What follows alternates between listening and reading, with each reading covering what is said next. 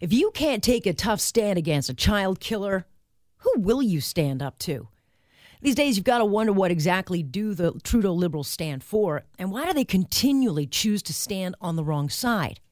Upon learning news that child killer Terry Lynn McClintic had been moved from maximum security to a native healing lodge just 6 years into her life sentence, Public Safety Minister Ralph Goodale, well, he reacted with this.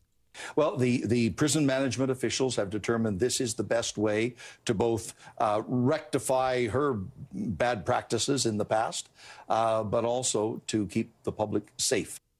Bad practices? What kind of moronic, tone-deaf comment is that? Kidnapping, raping, and killing an 8-year-old child is a bad practice? No. A bad practice would be not brushing your teeth, forgetting to take out the trash. The savagery and torture unleashed on Tori Stafford by Terry Lynn McClintic was not a bad practice. She committed one of the country's most heinous acts of violence.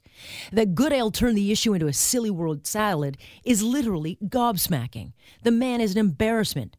But it speaks to a bigger theme in the Trudeau government.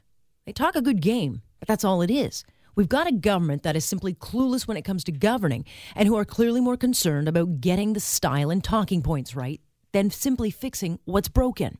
How hard is it to condemn a child killer? On Tuesday, apparently, it was quite tough. Today, Goodale mustered up the gumption to announce they're going to review it. Ooh, wow, that's great. If your government can't take immediate action against a sadistic woman who lived out her fantasy to rape and murder the child, you truly are a lost cause.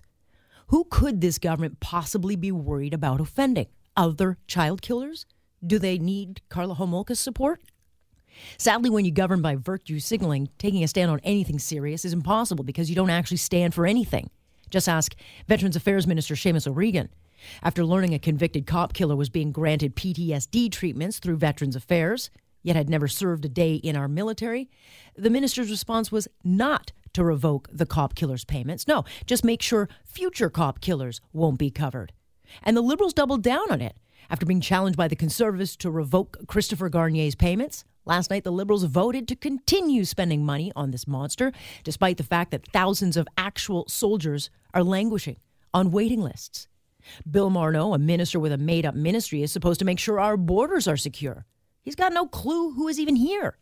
Over the weekend, he told our Mercedes Stephenson that the majority of the 34,000 illegal crossers had left.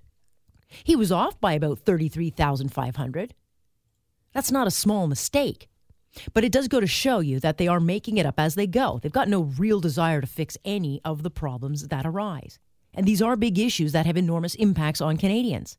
But whether it's paying out terrorist Omar Khadr, holding a captive audience with Josh Boyle, inviting a terrorist to India, this government proves time and time again that everything they do is all about optics.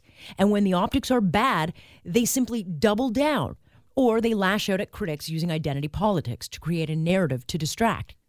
No matter how bad a problem is or what party even caused it, the government refuses to reverse wrongs or simply do what is right because it's all about playing politics. If this government can't even right the very obvious wrongs, Lord help us on the tough stuff, because it's clear they'll simply fold like a cheap suit. And that is my point on point. I'm Alex Pearson. This is Wednesday, September 26th. We'll get you to your employment hour in just a couple of minutes, but we got a very packed show because the blowback on this has been very, very big. Goodale, of course, ordering a review, but that is just a cop-out. And he said today, well, it's out of my hands. You're the bloody safety minister. You can't pick up the phone call and talk to Corrections Canada? Really? You got decades of political experience. All you can do is order a review? That is just nonsense. Premier Ford also announcing that he has spoken to Rodney Stafford and that he's going to push the feds to fix this. But of course, it's only when we make noise and the public takes notice that the politicians finally do something. But this issue is not going to go away because it's been the main focus, of course, today at question period, very explosive. And just after 8 o'clock, I'm going to talk to a First Nations leader, the Chief Alvin Francis, who says she should not have been welcomed. So we'll talk to him about that. And Trump, late this evening, we're finding out he's refused a meeting with our prime minister. What does that mean? We've got much, much more coming up. Let's get you to your employment hour with John Scholes and Lior Samfiru. I'm Alex Pearson. This is Global News Radio.